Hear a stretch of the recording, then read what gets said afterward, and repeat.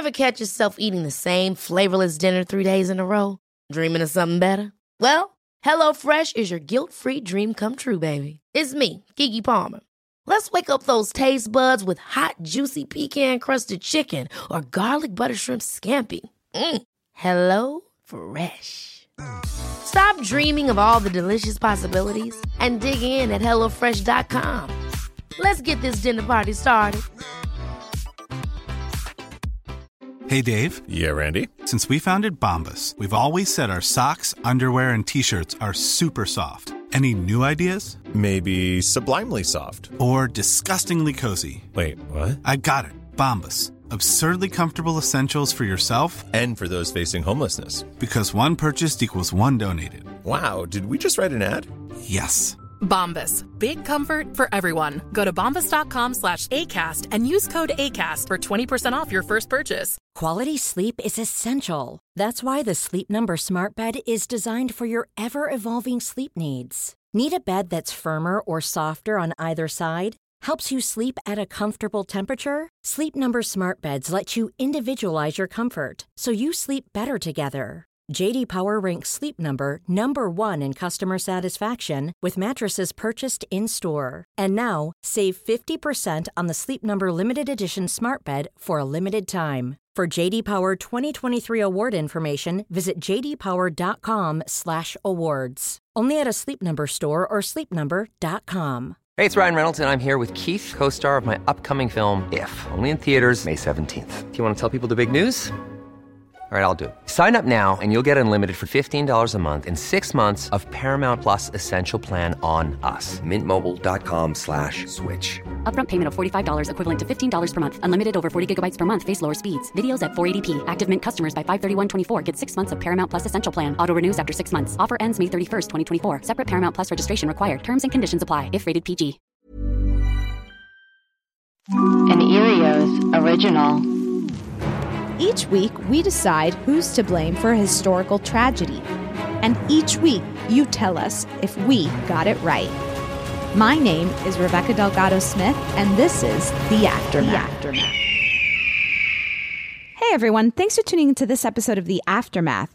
Today, we're speaking with guest expert Dr. Robert Fatton Jr.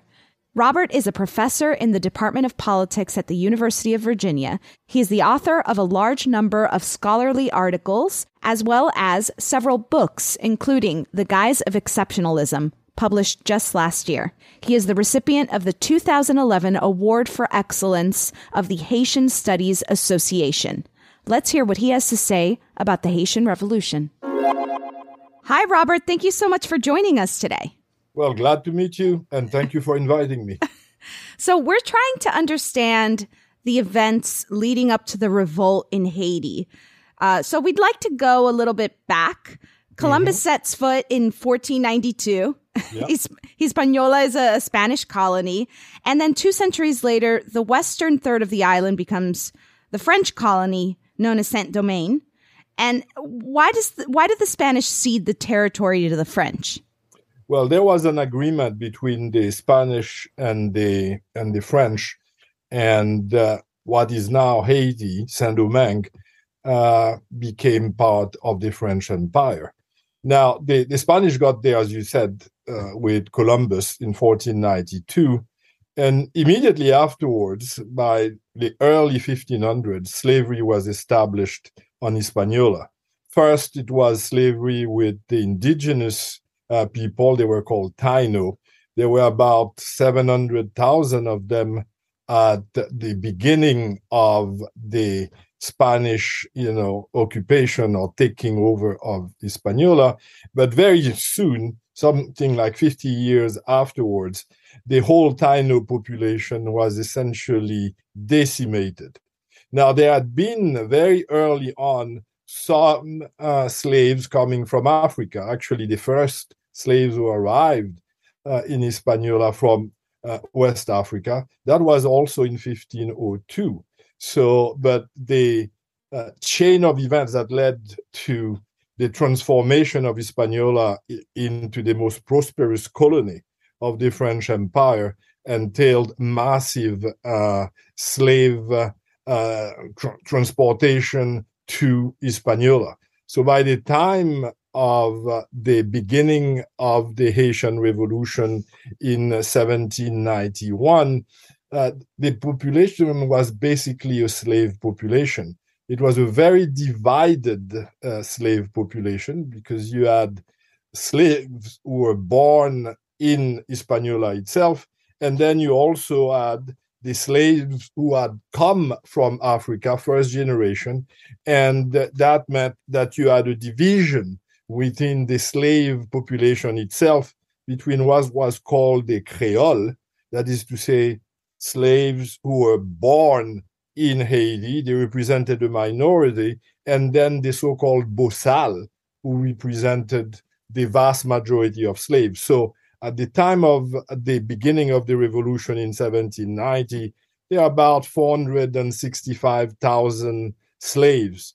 There were whites, obviously, those were the slave owners, but the whites were also divided between what was called the Grand Blanc, I mean, the big white people, as it were, the literal translation. Those were the plantation owners with massive holding of slaves. And there were about 30,000 whites. And then there were the Petit Blancs, the small whites, as it were. Those were people who didn't have much property, but they were white, so therefore they had a superior status in Hispaniola. And finally, you had the so-called free coloreds, or what was called also the affranchis. And the affranchis were free men, as it were.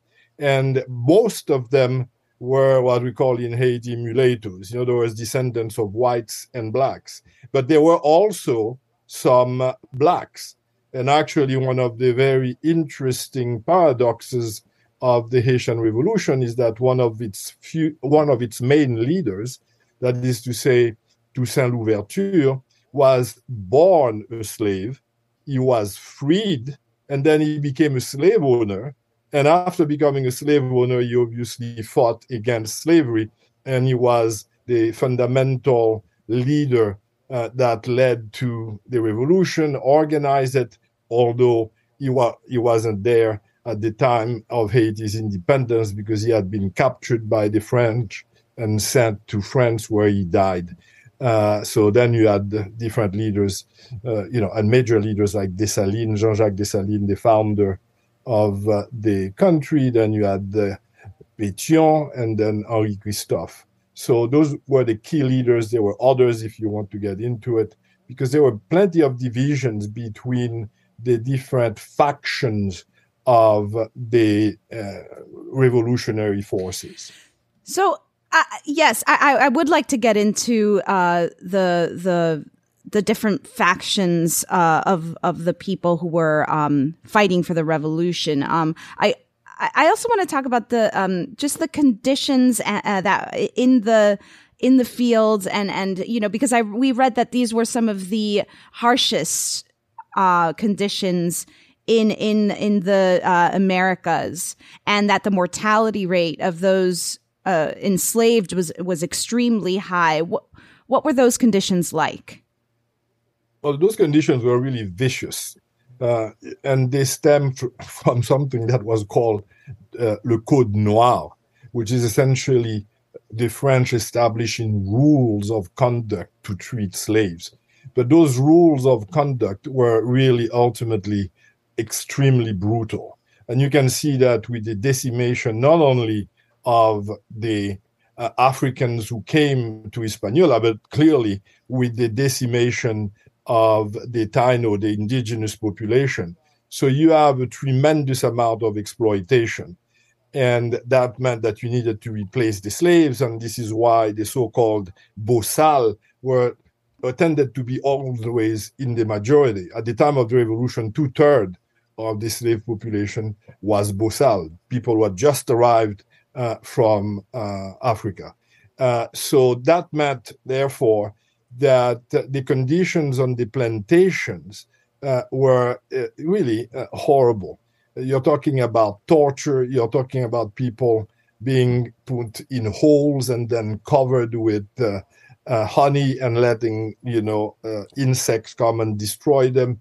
You were talking about what was called the wheel, where the body was extended and destroyed. So those were absolutely horrible conditions. And not surprisingly, you had continuous attempts on the part of the slaves to revolt. The so-called Maroons were a very important element of that kind of struggle, although there were contradictions there again, because you had the Maroons community, which had gained some degree of freedom from the white plantation owners, but they established themselves in the mountains, and they were not necessarily allied with the other slaves because they feared that if they welcomed too many of them, then the white plantation owners would punish them with, the kind of brutality that they had traditionally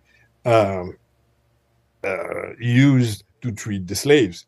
But nonetheless, that was a significant element in this struggle for freedom, that you had those Maroons communities, people who wanted to escape from the vicious hold of the plantation economy. So the plantation economy was very brutal.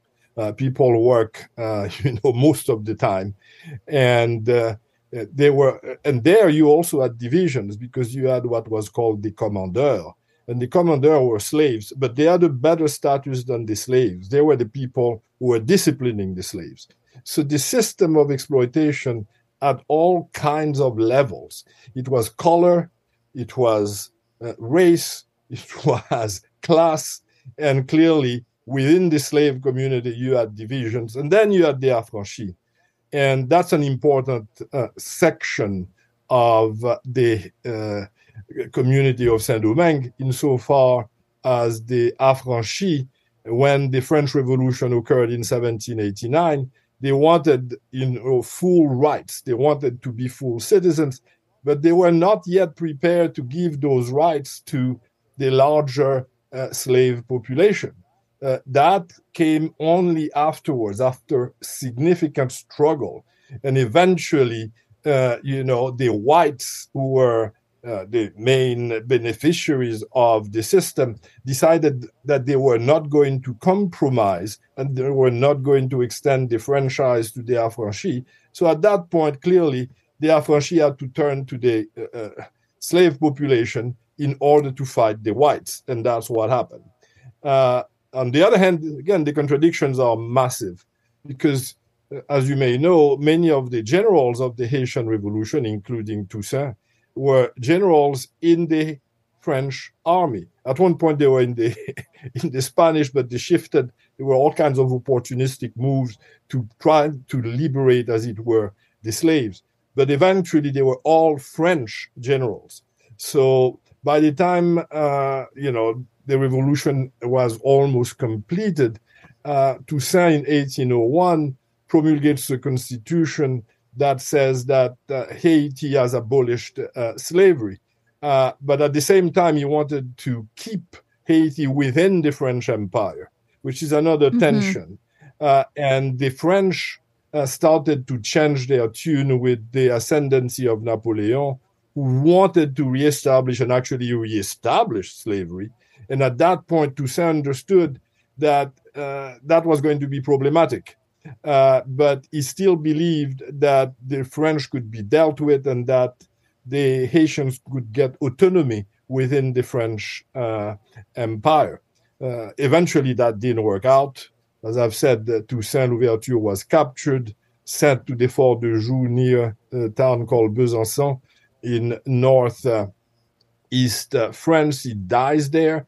And as a result of that, all of the other Haitian generals who had been divided unite against the French. And this is when Toussaint is declared the leader of the revolutionary forces, and eventually Toussaint, Christophe, Pétion, and others managed to beat the French and eventually declare the independence of Haiti in 1804. So that's where we were at 1804 with independence, and it was a very costly revolution. More than 25% of the total population was killed during the revolution. Something like 100,000 former slaves were killed. a significant number of the white population was also killed, those who didn't manage to exit. Something like 30,000 French whites were killed in the process. And the economy was completely devastated because it depended on sugar and coffee. And during the revolution, one of the slogans was, in Creole, it meant essentially that you have to burn the houses and cut the heads. In other words, you had to burn the plantations and cut the heads of the slave owners. And when you did that, the fundamentals of the economy were also destroyed. And that explains, to some extent, the economic problems that Haiti was going to face, and problems that have never really disappeared since the period of independence. Now, I want to go back a little bit and ask about Vincent Oggi. I hope I'm saying that correctly. Vincent Oggi. Who was he? And he, from what we've read, he was the one who started the first revolt. What was his story? Well, he was one of the leaders of the revolution. There were several others. I mean, you may have picked that name, Wakaima, which was the voodoo ceremony where supposedly a voodoo priest named Boukman mobilized the population and said that it was high time to revolt. So you had a series of major figures at that point. Many of them died in the process, and eventually the key leaders was, as I've said, Toussaint, Dessalines, Pétion, and Christophe.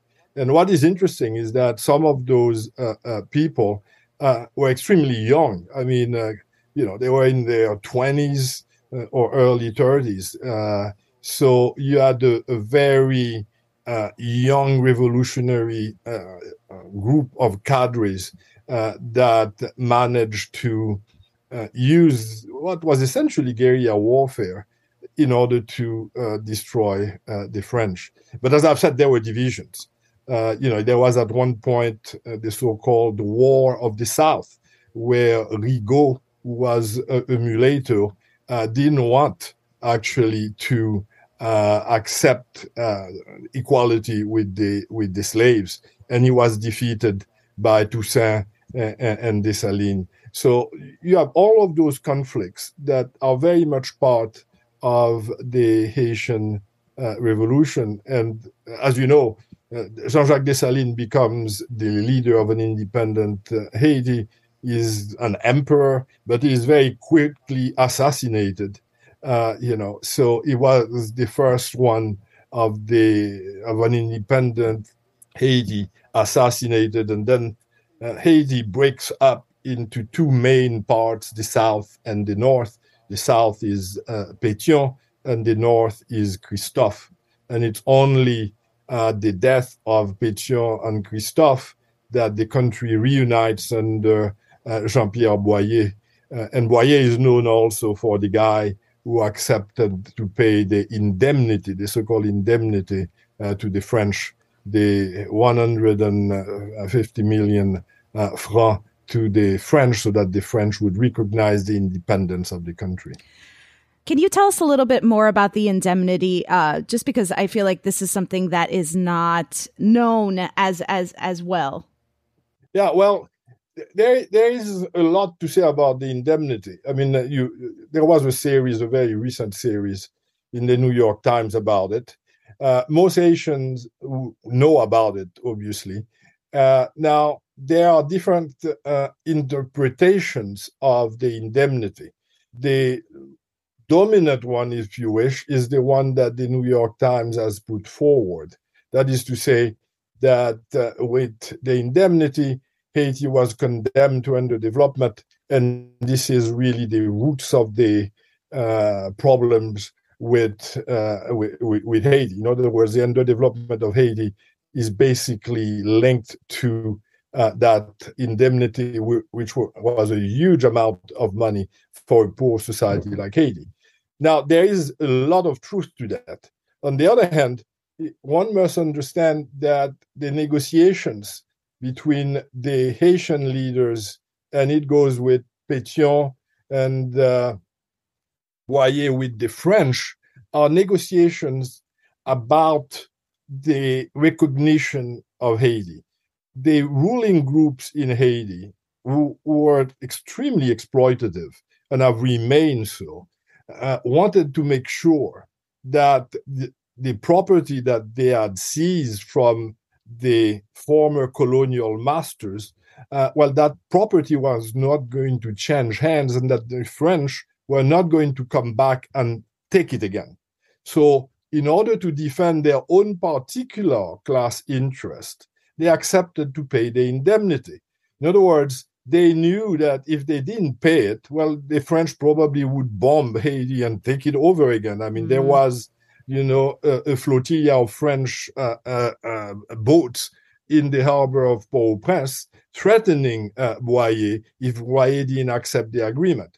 On the other hand, Boyer was keen on accepting the agreement so that recognition of the independence of Haiti would be affirmed, and the property of the Boyer and the ruling groups would also be ultimately confirmed, that they wouldn't be threatened by the French. So you had an opportunistic, if you wish, convergence of interest between the French, who wanted the indemnity, and clearly the ruling groups of Haiti. So one has to be very careful about, the kind of unilateral explanation that doesn't give ultimately agency to the Haitians themselves. And clearly, the debt was a huge problem for Haiti, but the people who really paid the debt were not the ruling class. They were the poor peasants. Those were the people who were taxed beyond belief in order to pay for that indemnity. And the indemnity has been calculated, represent, if you were to put it in real terms now, something like $20 billion. Now, that's a considerable amount of money. The thing with the indemnity, too, is that the French at one point reduced it. They reduced it in, I think it was 1838, so that it came down to something like 60 million. But nonetheless, in order to pay for it, the Haitian state had to get debt after debt after debt. So while the indemnity was ultimately paid in, I think it was 1882, don't quote me on that, but I think it was around that point. But they had accumulated all the debt to pay that debt. So it generated all of the problems that we know. Now, whether if the money had stayed in Haiti, what would have happened? No one really can tell. Many people say that the country would have industrialized, et cetera, but it may also be that the country would not have industrialized, and that the bulk of that money would have been used by the ruling classes for their own purposes. In other words, there was extreme levels of corruption even at that time. So what we are talking about is really a question mark, but it is clear nonetheless to say that the debt was not helpful, to put it mildly, in the further development of the island. And when you talk about the development of Haiti, one has to obviously take into consideration that the country was a pariah nation at the time in the world system, because we were operating in a world where white supremacy was the rule. So Haiti was essentially cordoned off as a republic of barbarians. And Thomas Jefferson actually called it the Republic of the Cannibals. So that gives you an idea of the feelings that white powers had about Haiti. It was considered to be a threat to slavery. It was considered to be a threat to the security of the Caribbean, and obviously a threat to the production of sugar and the production of coffee, et cetera, et cetera. So we ask all of our guest experts this question. At the end of the day, if you had to pick a person or thing, it could be a concept that you think is to blame for the injustice and inequality that led to the Haitian Revolution. Who or what would that be? Well, clearly, the brutality of slavery incited the revolution. The slaves in Haiti did not need to be told by the French Revolution that they were being exploited. Now, the French Revolution was a vehicle through which those who were revolting could essentially mobilize better and ultimately fight slavery. But slavery itself is the key thing. Now, one of the paradoxes, obviously, and this is why to some extent Haiti is unique, is that it's the only successful slave revolution and the only successful slave revolution that led to the creation of a nation state. But the cost of being the first Black independent nation was massive. As I said, we were a pariah nation. You had the indemnity. There were all kinds of embargoes on the island, and that contributed to the underdevelopment of Haiti. Now, the key leader is difficult to tell. Toussaint was clearly a genius in terms of military capacity, but he had his ambiguities, as I've said. One of the things that I didn't mention, but is worth mentioning, is that in order to revive the Haitian economy, all of the Haitian leaders, starting with Toussaint, going to Dessalines, Pétion, Christophe and Boyer, they wanted to reestablish some sort of servile labor on the plantations. That's not because they wanted to do that because they wanted to reestablish some vicious system. It's simply the economic realities of the country. If Haiti was to survive, it needed to reestablish its plantation economy, produce sugar, because that was the main thing at the time. But in order to do so, you needed to have servile labor.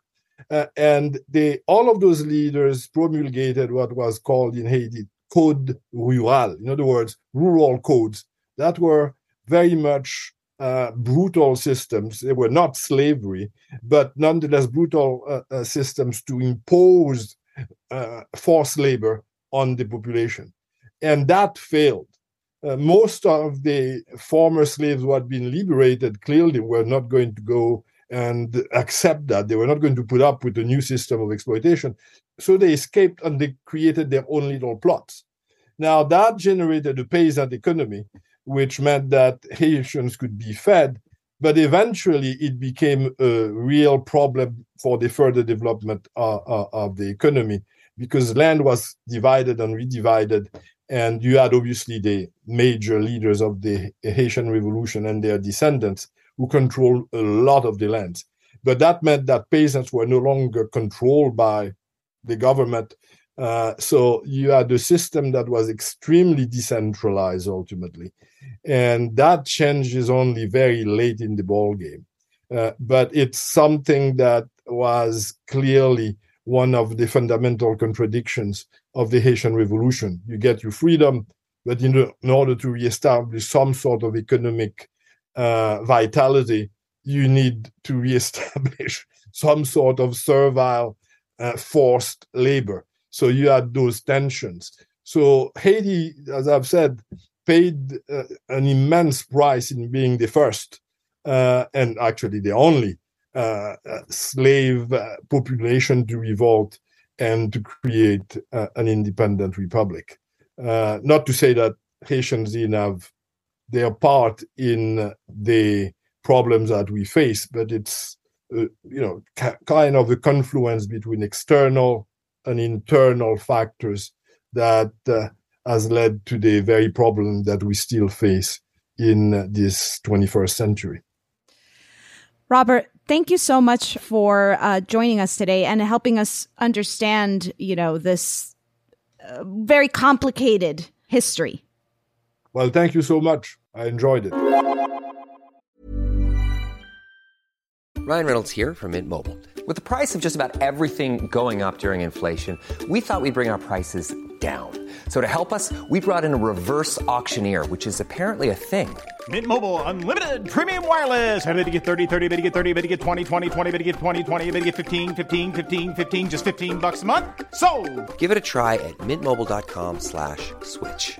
$45 up front for 3 months plus taxes and fees. Promo rate for new customers for limited time. Unlimited more than 40 gigabytes per month. Slows full terms at mintmobile.com. Ever catch yourself eating the same flavorless dinner 3 days in a row? Dreaming of something better? Well, HelloFresh is your guilt-free dream come true, baby. It's me, Keke Palmer. Let's wake up those taste buds with hot, juicy pecan-crusted chicken or garlic butter shrimp scampi.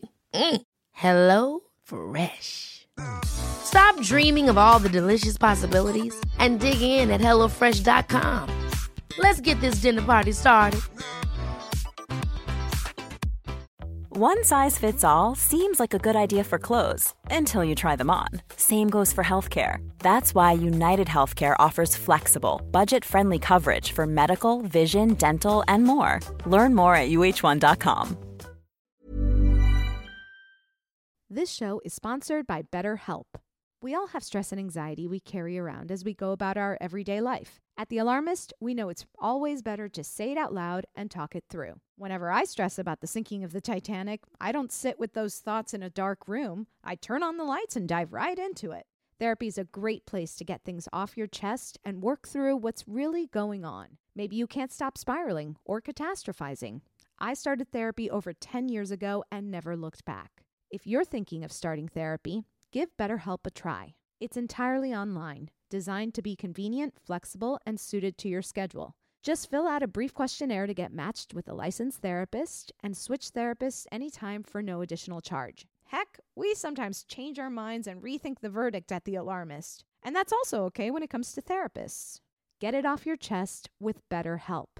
Visit betterhelp.com/alarmist today to get 10% off your first month. That's BetterHelp, HELP.com/alarmist. With us today, we have producer Clayton Early. Hello. And fact checker Chris Smith. Hi. I know I've said this before, you guys, but I told Robert, I told him, if I was in your class, I would be so happy and I'd be raising my hand to ask you so many questions all the time. I'd probably be a nuisance, honestly. Now, I want to be clear. You wouldn't be raising your hand out of confusion because you're unable to understand him. You'd be raising the hand to incite him to talk more. Yes, I would be because of how you'd be like Hermione Granger in the Harry Potter world. He'd be like, "Yes, Rebecca." What this time? I wish. Just so fascinating, and it's such a complex, complicated history that and I felt like he really gave us the broad gave us a really broad understanding. No, it was excellent. And he also drew it to today, like you said in the interview, which was really helpful in understanding what the complications are, the difficulty is in Haiti today, which is and as he mentioned, drawing out like how that became a problem. It was really fascinating to hear him sort of draw those lines. Yeah. Yeah. I mean, it's interesting to talk about the paradox of the way this system that was set up, which was not sustainable because it was built on like literally the backs of human beings. But just like the problem of a new nation trying to develop and thrive, like saddled with a huge amount of debt. Like you liken it to like a college graduate today. It's like you get out of college and you suddenly have hundreds of thousands of dollars in debt and you're not really getting paid much based on that degree. Like how are you actually supposed to build any kind of success based off that? So true. Like a success model. Right. So yeah, I mean, so many things he said were just fascinating. And what I keyed into one of the things was the threat to white power after the revolt happened, and how America sort of, and Jefferson coined the term the Republic of Cannibals. I mean, you gotta think how devastating that kind of thing is, and as a new nation trying to establish yourselves, right? Not being able to just the negative PR campain that you're up against, Right. basically, which is a bunch of just fear No from allies, the whites. no That's help. like, don't come and take our slaves. We don't want our slaves to know that they can just fucking. Yeah. Well, they were up against white supremacy. I mean, it was just.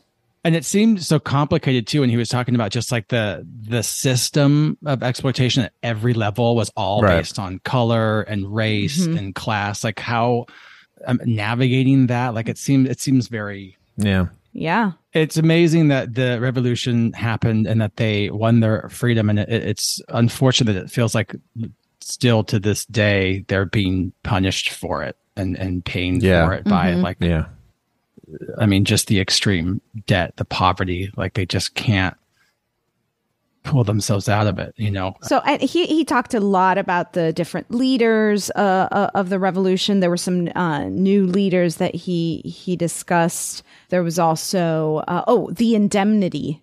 Yeah, that was fascinating. Which we were just talking to about, hear. but the how it $20 got paid, billion and how it was reduced.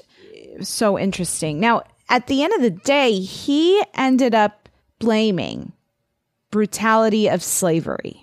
The nature of it. I mean, it sounded really, it's like disgusting to even think about, but it sounded just truly awful. Yeah. And I feel like we kind of took a different approach when we were doing our episode. And remind us, Clayton, what we ended up sending to the alarmist jail. We threw Christopher Columbus in the alarmist jail, and we gave conscious indifference the big slap. Columbus, because he came to the New World and kind of set a precedent. Was I think our line of thinking, and we went. Alicia was really Alicia, I guess, is really into getting.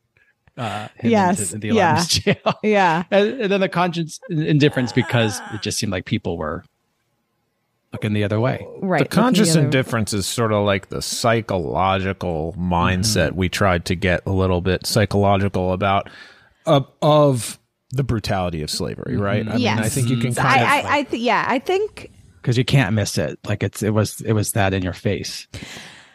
I wonder if we change it up and... we go with Robert's suggestion and we send the brutality of slavery to the alarmist jail and we slap Columbus. I don't know. It just feels like blaming one person is not as satisfying as blaming the big group of people that came together. Yeah, not only and allowed it to happen. To me, while Columbus maybe definitely deserves a slap in that he's like, okay, he came here first and sort of set the tone, right? Yeah. But to build an entire economy based on this brutal and grotesque system, maybe that is the way to go. And in this particular case, when we're talking about the revolution, which is throwing off that system. Okay, I think I'm going to call it. Christopher Columbus, you're getting the big slap. Slavery, you're going to the alarmist jail. Well, that feels better, I think, for me.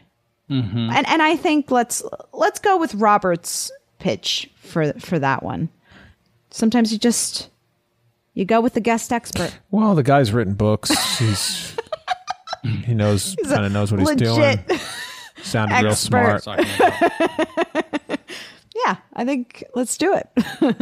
I got to thank Robert for joining us today. And everyone, just a reminder before we go, please rate, review, and subscribe. If you haven't already, it's really, really important. We'd really appreciate it because it's really what keeps us going here.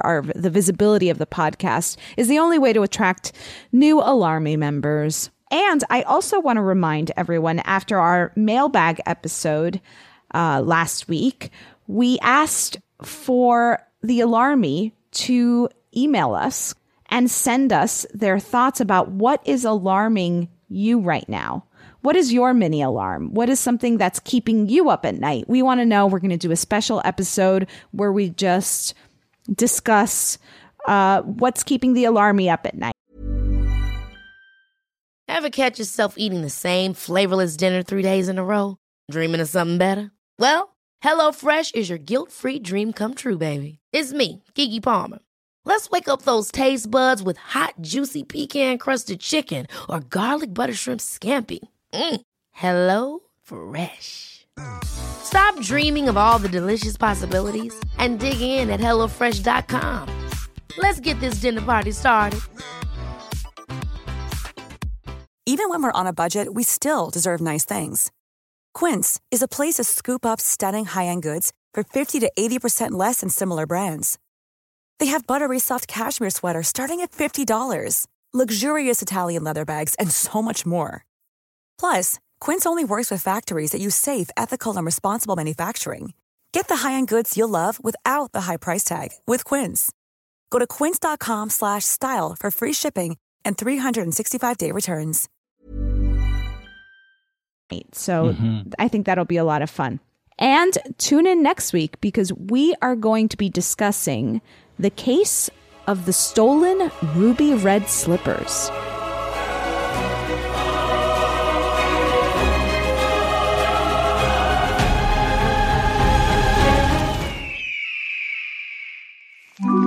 Erios.